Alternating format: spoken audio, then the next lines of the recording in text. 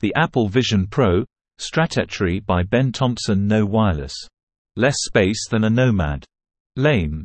CMDR taco, /. My once more comfort in the cold Wisconsin winters, walking up and down Bascom Hill in the snow at the University of Wisconsin-Madison, was listening to music on my Diamond Rio. The Diamond Rio. That Rio served me well all through college. Apple shipped the fur. Sent iPod my senior year, but it was Mac only, and besides, my Rio was good enough. Sure, I could only fit 20 songs or so. Of course I bought the proprietary expansion memory card, but if I wanted more I could just sync with my computer. I certainly wasn't going to pay $2,000 or whatever it cost to get a Mac and an iPod to have 1,000 song in my pocket. iPod. 1,000 songs in your pocket. 2 years after graduation I was in Taiwan and smitten with the recently released GarageBand, which led to my first Mac, and, not too long after, my first iPod. I can't believe that I lived any other way. I did, like the nerd that I am, experiment with using my iPod as a hard drive, but even with the addition of video capabilities and basic games it was exactly what it promised to be. The best possible way to listen to music on the go. That clarity was part of its allure. Apple had brilliantly paired the iPod with iTunes, offloading advanced playlist capabilities and library management to the computer, letting the iPod do what it did best. It's hard to imagine now, but at the time the iPod era seemed to go from height to height, anchored by standalone Apple Lao NCH events for new models and iterations, complete with appearances from famous artists. In fact, though, it was only 5.5 years before the iPod gave way to the iPhone. Yes, Apple still sold standalone music players for a few more years, but one's pocket only had room for so many devices, and the iPhone was not just an iPod but also a cellular phone and internet communicator. Wait. That was the iPhone's capabilities. This little trip down memory lane offers one way to understand Apple's latest product launch. One way to think about the Vision Pro is that it is the iPod to the iPad's Diamond Rio. One of the realities of the iPad is that, for most customers, it is a personal video player. For that particular use case, the Apple Vision is superior in nearly every way. At the same time, the tragedy of the iPad is that outside of pen-based artistic use cases it is not particularly compelling as a computer. That, for now, is also the story of the Apple Vision Pro. The question is if there is an iPhone-esque obsolescence opportunity in its future. The productivity disappointment. It is, admittedly, a bit early for me to be writing an Apple Vision Pro review. I only received it 36 hours ago, and my original plan was to use it for work on an upcoming trip, and only then give my thoughts. It quickly became apparent, though, that would not be necessary, or desirable, for reasons I will lay out below. Plus, I wasn't coming in blind. I tried the Vision Pro last year at WWDC, and was blown away. From the introduction of a PPLE Vision. It really is one of the best product names in Apple history. Vision is a description of a product, it is an aspiration for a use case, and it is a critique on the sort of society we are building, behind Apple's leadership more than anyone else. I am speaking, of course, about Apple's new mixed reality headset that was announced at yesterday's WWDC. A planned ship date of early 2024, and a price of $3,499. I had the good fortune of using an Apple Vision Pro in the context of a controlled demo, which is an important grain of salt, to be sure, and I found the experience extraordinary. The high expectations came from the fact that not only was this product being built by Apple, the undisputed best hardware maker in the world, but also because I am, unlike many, relatively optimistic about VR. What surprised me is that Apple exceeded my expectations on both counts. The hardware and experience were better than I thought possible, and the potential for Vision is larger than I anticipated. The societal impacts, though, are much more complicated. I'm glad I put that caveat about the control-led demo in there. What I realize now, after using the Vision Pro as I pleased, is that almost every part of the demo was focused on one particular app or immersive experience. You became, without realizing it, the sort of person who only ever looks at one app full screen on your computer at all times. When you want to use another app, switch to that app, which itself takes over the full SCR. This is, of course, how iOS was designed for the iPhone, and while iOS has been scaled up to iPadOS and visionOS, the former is a shining example of how difficult it is to take a one-app UI and make it multi-window. Apple has iterated on multi-window capacity on the iPad for years, and it is still so janky that I mostly only invoke it by accident. One part of the problem is hardware. There just isn't that much screen real estate, even on the largest iPad, and the limitation of only using touch controls means that the operating system has to rely on undiscoverable gestures. visionOS suffers from a similar combination of shortcomings. First off, the user interface is exceptionally difficult to manage once you have multiple windows on the screen, particularly when Y-N DAOs are arranged on the Z-axis, i.e. nearer or closer to you in 3D space. One gets the sense that the usability of iOS-based operating systems are inversely correlated to their screen size. Second, while the eye tracking is an incredible feat of engineering, it is not nearly as precise as it needs to be for productive window management. The biggest limitation, though, is hardware. The Vision Pro field of view is very narrow, in a way I didn't fully appreciate while only using one app in that demo. Apple hasn't reported the number, but it is noticeably narrower than the Quest 3's 110 degrees. This becomes immediately apparent when you have more than 2 or so apps open. If you want room for more, without encountering the Z-axis issues I noted above, you better get ready to physically move your head or body. This is exacerbated by the fact that Vision Pro apps are very large, even if you have chosen the small preference. I would like them to be half the size they present as.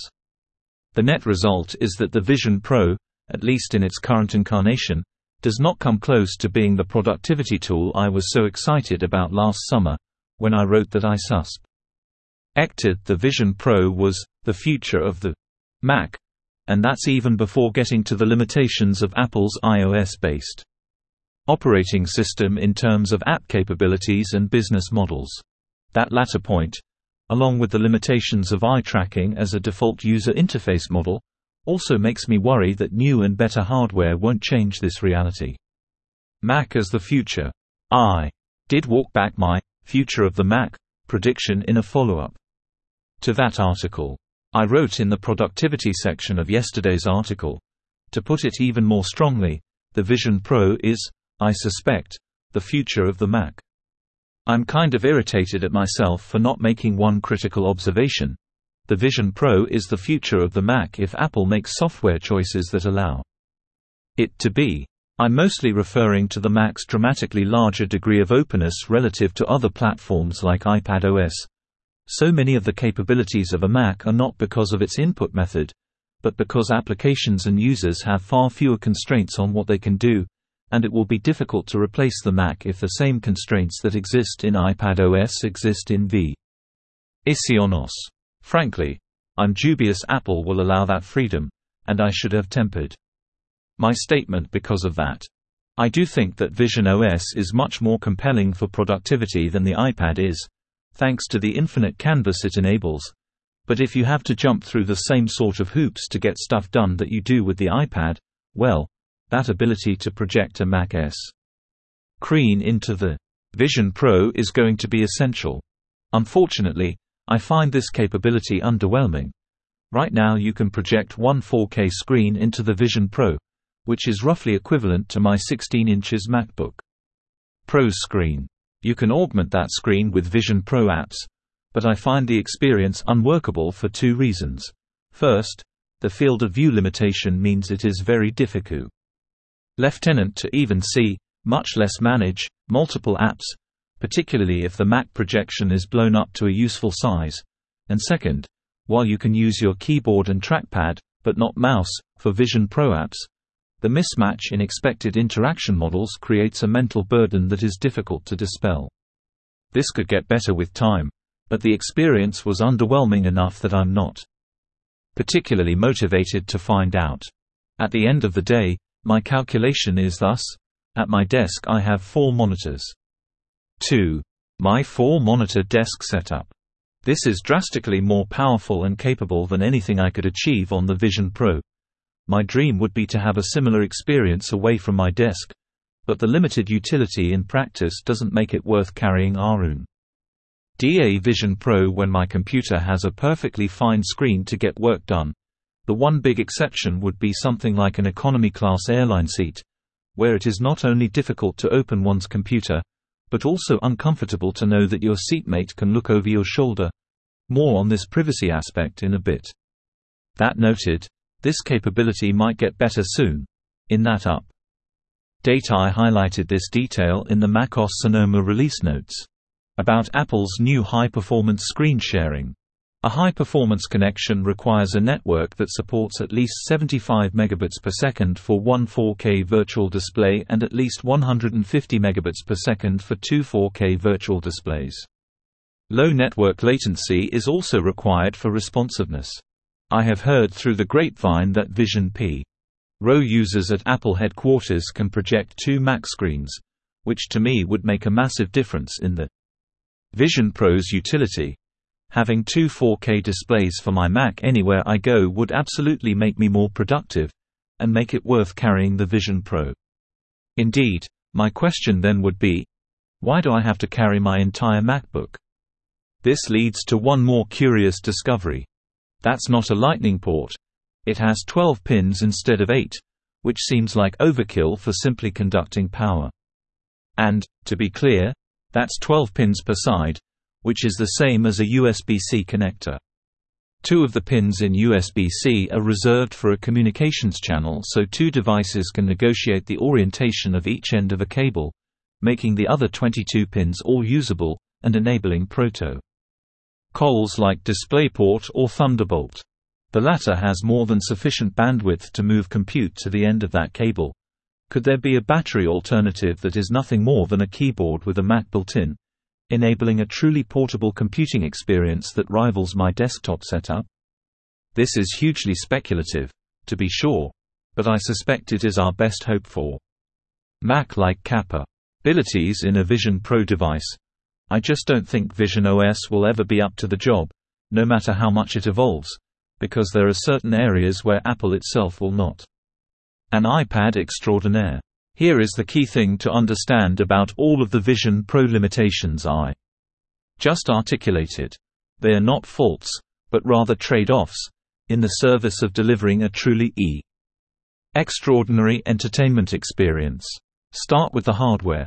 Contrary to most reviews, I didn't find the Vision Pro uncomfortable, even with extended use.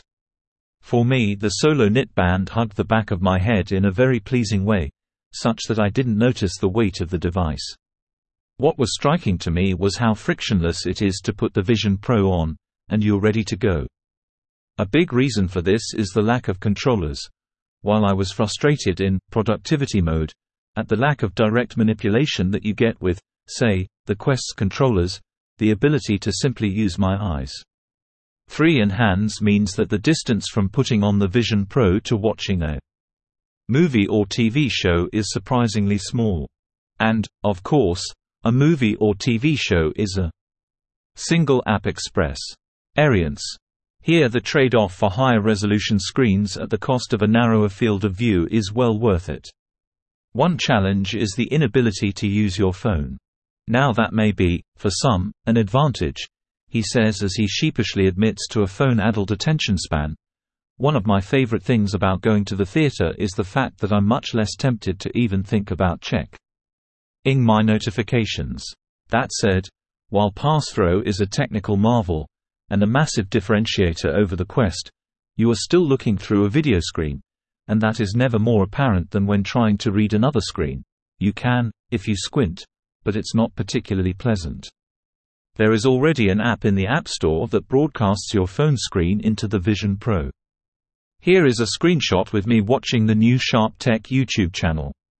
Watching a YouTube video with my phone projected into the Vision Pro. What I would like to see, though, is Apple drawing the iPhone screen in the Vision Pro onto the iPhone in your hand, which would make it much easier to interact with. That aside, you're really not going to think much about your pH.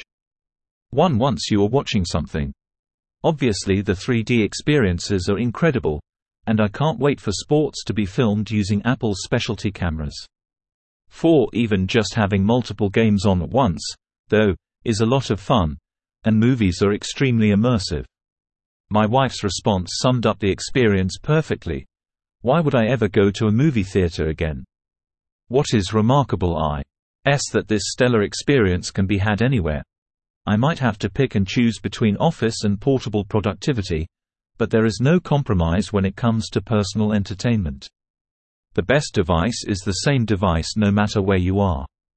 This is what I mean when I say the Vision Pro is to the iPad as the iPod was to the Rio. The increase in fidelity and the overall experience is so vast as to constitute a step change in functionality. This is also where being private isn't such a bad thing. There is a reason why. Apple already has an ad about using the Vision Pro on an airplane. This is a killer articulation of the fact that isolation is sometimes exactly what you need, even if it suffers from the tech industry affliction of assuming everyone flies regularly. Malik, in a recent Stratechery interview, gave another compelling use case, and started me down the path of thinking about the iPod analogy. But the thing is, you actually have to be mobile native to actually appreciate something like this. So if you've grown up watching a 75-inch screen television, you probably would not really appreciate it as much. But if you are like me, who's been watching iPad for 10+ years as my main video consumption device, this is the obvious next step. If you live in Asia, like you live in Taiwan, people don't have big homes, they don't have 85-inch screen televisions. Plus, you have 6, 7, 8 people living in the same house. They don't get screen time to watch things, so they watch everything on their phone. I think you see that behavior and you see this is going to be the iPod. The headphones. Why is headphones selling all the time everywhere? It is because people want their moment of privacy and they want to be alone and they want to listen to their media in their way. I think that's what Vision Pro excites me, is it's going to be a video consumption device. This does resonate with me, both in theory and in practice. Even while trying to figure out the productivity use case, I relish the fact that those sitting near me couldn't see me footsing about. To put it another way, isolation is just another word for privacy, and privacy is very nice to have. There is, though, one problem with both of these examples: folks living in close proximity to others, or even lying in the back of a plane, may not have the wherewithal to spend $3,500 on a personal TV. Those that do are probably more likely to have a traditional home theater or fly-in seats with a bit more privacy. That, though, is only a problem for now, and, I might note, a real opportunity for Meta's significantly lower-priced Quest. For me, this will be my primary Vision Pro use case, if one exists. When I watch TV, it is usually after my kids are asleep, and simply slipping the Vision Pro on the couch and relaxing is very pleasant and more convenient than getting my AirPods and pairing them to the Apple TV connected to my very much not a home theater TV. The couch use case also diminishes another big Vision Pro negative. The battery and its associated cord is very annoying and will, I suspect, lead to broken Vision Pros yanked down by a battery in someone's pocket. This sort of moving around is also, I would note, much more common when you're trying to be productive. The Vision Pro really isn't built for that, quite literally. Maybe someday, but version 1s have to make trade-offs, and Apple has, in every respect, optimized for the entertainment experience. The AR Vision. My favorite Vision Pro review isn't really a review at all. It's Casey Neistat in his ever-entertaining way, reaching out to pull the future back to the present. I've focused till now on productivity, the use case I'm most excited about, which the Vision Pro does not deliver on, and entertainment, which the Vision Pro is clearly focused on, and excels at. However, Nilay Patel in his review at The Verge reminded us that Apple CEO Tim Cook has never been a fan of virtual reality. See this thing. A pass-through VR headset with a silly external battery pack and a display that shows ghostly images of your eyes on the front is not the big goal. The big goal is AR, or augmented reality. In particular, the big goal is optical AR, where light passes directly through unobtrusive glasses to your eyes, with digital information layered over the top of what you're seeing. AR is a technology with the potential to literally change humanity, and Apple CEO Tim Cook has been talking about how isolating VR headsets are and how important he thinks AR will be for years now. Tim Cook, 2016. Few people are going to view that it's acceptable to be enclosed in something. Tim Cook, 2017. Unlike virtual reality, which closes the world out, AR allows individuals to be present in the world. Tim Cook, 2017. I also like the fact that AR doesn't isolate. I've never been a fan of VR like that because I think it does the opposite. Tim Cook, 2020. I think AR is something that doesn't isolate people. We can use it to enhance our discussion, not substitute it for human connection, which I've always deeply worried about in some of the other technologies. You get the idea. The problem is that the technology to build a true optical AR display that works well enough to replace an everyday computer just isn't there yet. The Magic Leap 2 is an optical AR headset that's cheaper and smaller than the Vision Pro, but it's plagued by compromises in field of view and image quality that most people would never accept. So Apple settled for building a headset with real-time video pass-through. It is the defining trade-off of the Vision Pro. It is a VR headset masquerading as an AR headset. And let me tell you, the video pass-through on the Vision Pro is really good. It works. It's convincing. You put the headset on, the display comes on, and you're right back where you were, only with a bunch of Vision OS windows floating around. As Patel notes, this is a tremendous engineering achievement. The problem, however, is that you are still watching video, not CI. NG the real world. Still, as Neistat and countless other show-offs on social media have demonstrated, you can very much function in the real world with the Vision Pro on, and I don't think that's an accident. VR is a destination device, like a TV or video game console or PC, while AR is an accompaniment device, like a phone.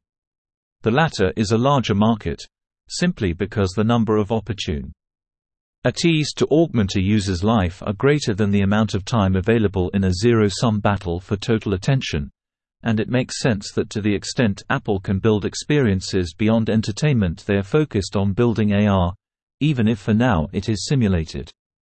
What is clear, though, is that Apple will need help. The biggest hole in not just the Vision Pro but also the Quest is software. I've already written about the Vision Pro's missing apps. But services like Netflix and YouTube are not what will create an AR future. For that, developers need to take risks, which means they need to have the possibility of making money, and deep access to the hardware Apple and Meta has created. I do worry that our AR future is going to be so technically challenging that only the biggest companies can create the hardware necessary, even as they hold on to business models and developer limitations that prevent the emergence of high-risk, high-investment yet platform-defining software applications. Guest mode. The other interesting aspect of those quotes Patel collected is that Cook's emphasis on preserving the ability to interact with others really didn't come across in last year's Vision Pro announcement. I wrote in my article, what was far more striking, though, was how the consumption of this video, of a father's children, was presented in the keynote. Note the empty house. What happened to the kids? Indeed, Apple actually went back to this clip while summarizing the keynote, and the line, "for reliving memories," struck me as incredibly sad. I'll be honest. What this looked like to me was a divorced dad, alone at home with his Vision Pro, perhaps because his wife was irritated at the extent to which he got lost in his own virtual experience. That certainly puts a different spin on Apple's proud declaration that the Vision Pro is the most advanced personal electronics device ever. The most personal electronics device ever. Indeed, this, even more than the iPhone, is the true personal computer. Yes, there are affordances like mixed reality and eyesight to interact with those around you, but at the end of the day the Vision Pro is a solitary experience. It turns out that undersells it. The Vision Pro isn't just experienced in isolation. It can only really be used by one person. Vision Pro, like all iOS-based devices, doesn't support multiple user accounts. Managed iPads, like in a school, are the exception. Apple, though, obviously wants people to be able to try the Vision Pro, so there is the option for a guest user session. This is invoked through Control Center by the Vision Pro owner, who decides whether or not to allow access to their apps and data, and then has 5 minutes to remove their lenses, if necessary, and hand the Vision Pro to someone else. This is already not great.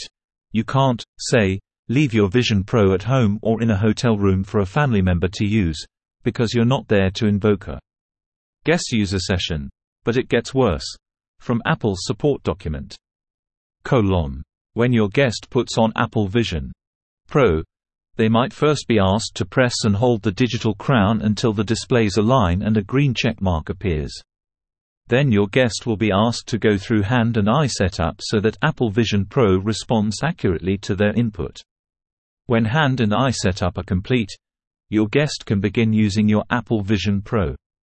When your guest is finished using Apple Vision Pro, they can simply take off the device to end the guest user session. The next time you put on Apple Vision Pro, it returns automatically to your personal hand and eye settings. This is very harsh in practice. For example, one friend lifted up the Vision Pro to rub their eyes. When they put the Vision Pro back on, the guest user session was wiped. I had to re-invoke a guest user session after re-inserting my lenses. 5. And then they had to run through the hand and eye calibration all over again. And then I had to do it again and again for the rest of my family.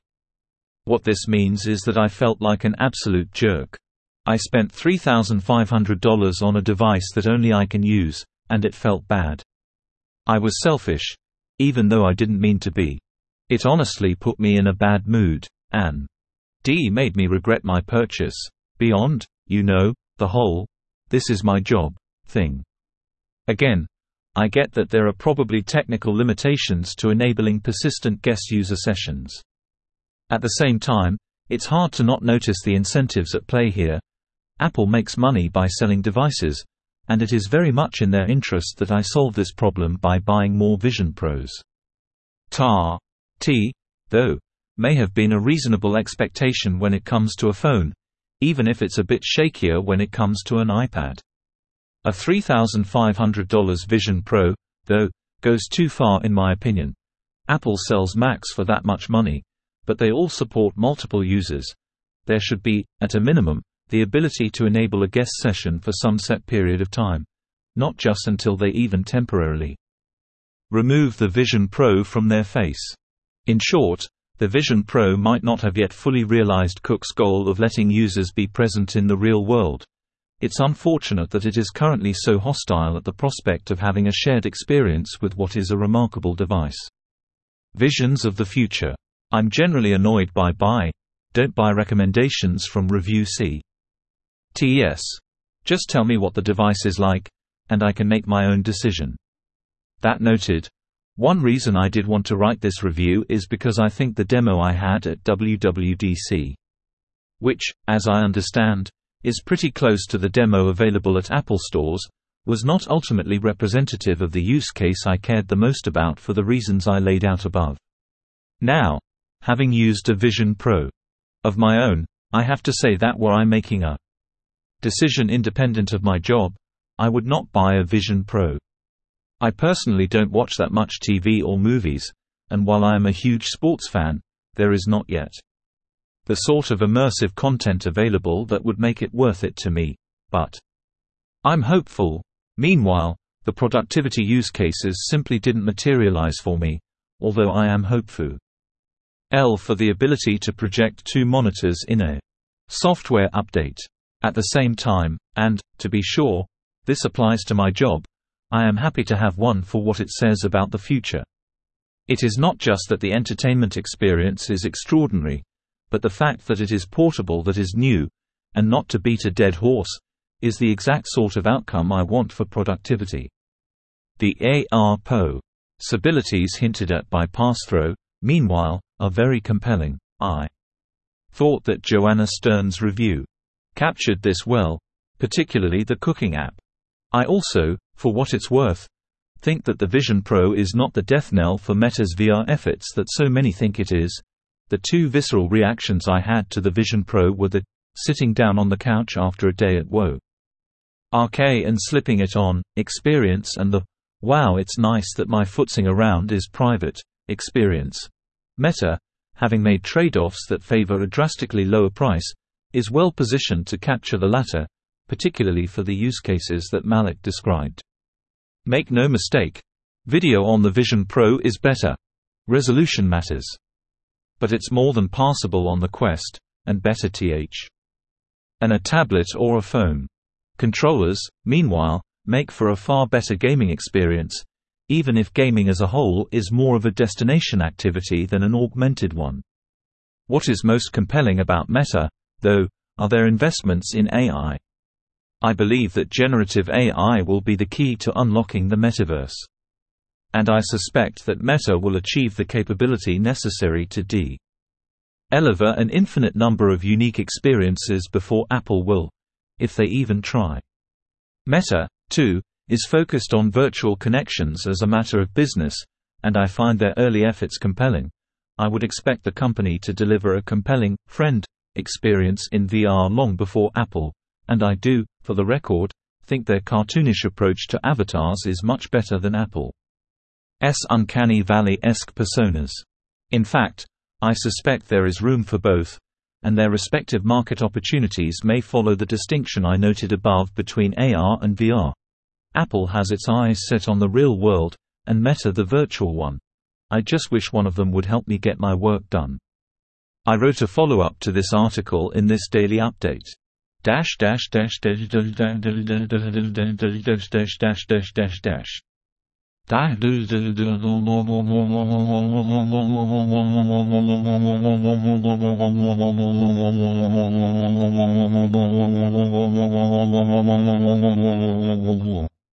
One. You can disable it completely, which I have done for many people in my life. Right arrow curving left. 2.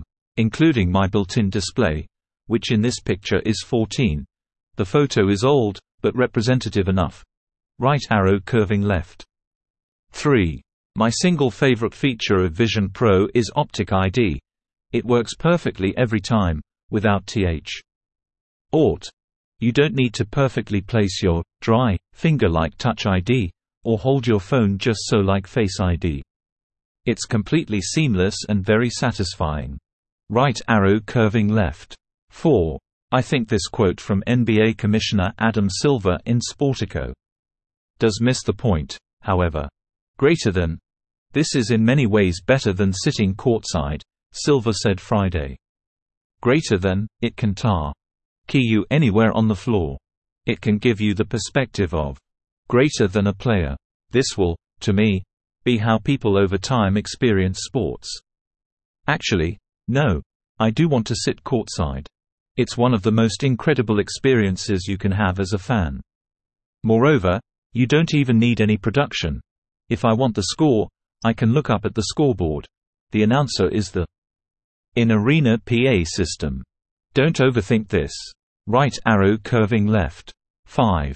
At this stage in my life, I much prefer wearing glasses. I can't have LASIK surgery, so I need the Zeiss lens inserts. They are easy to use, but they do make the Vision Pro worse in my experience. First, eye tracking worked much better without them, and second, Bright scenes will induce reflections on the lenses that are very distracting. Moreover, if you stop using the lenses and switch to contacts, you have to redo hand and eye calibration and reset up optic ID right arrow curving left. Post navigation.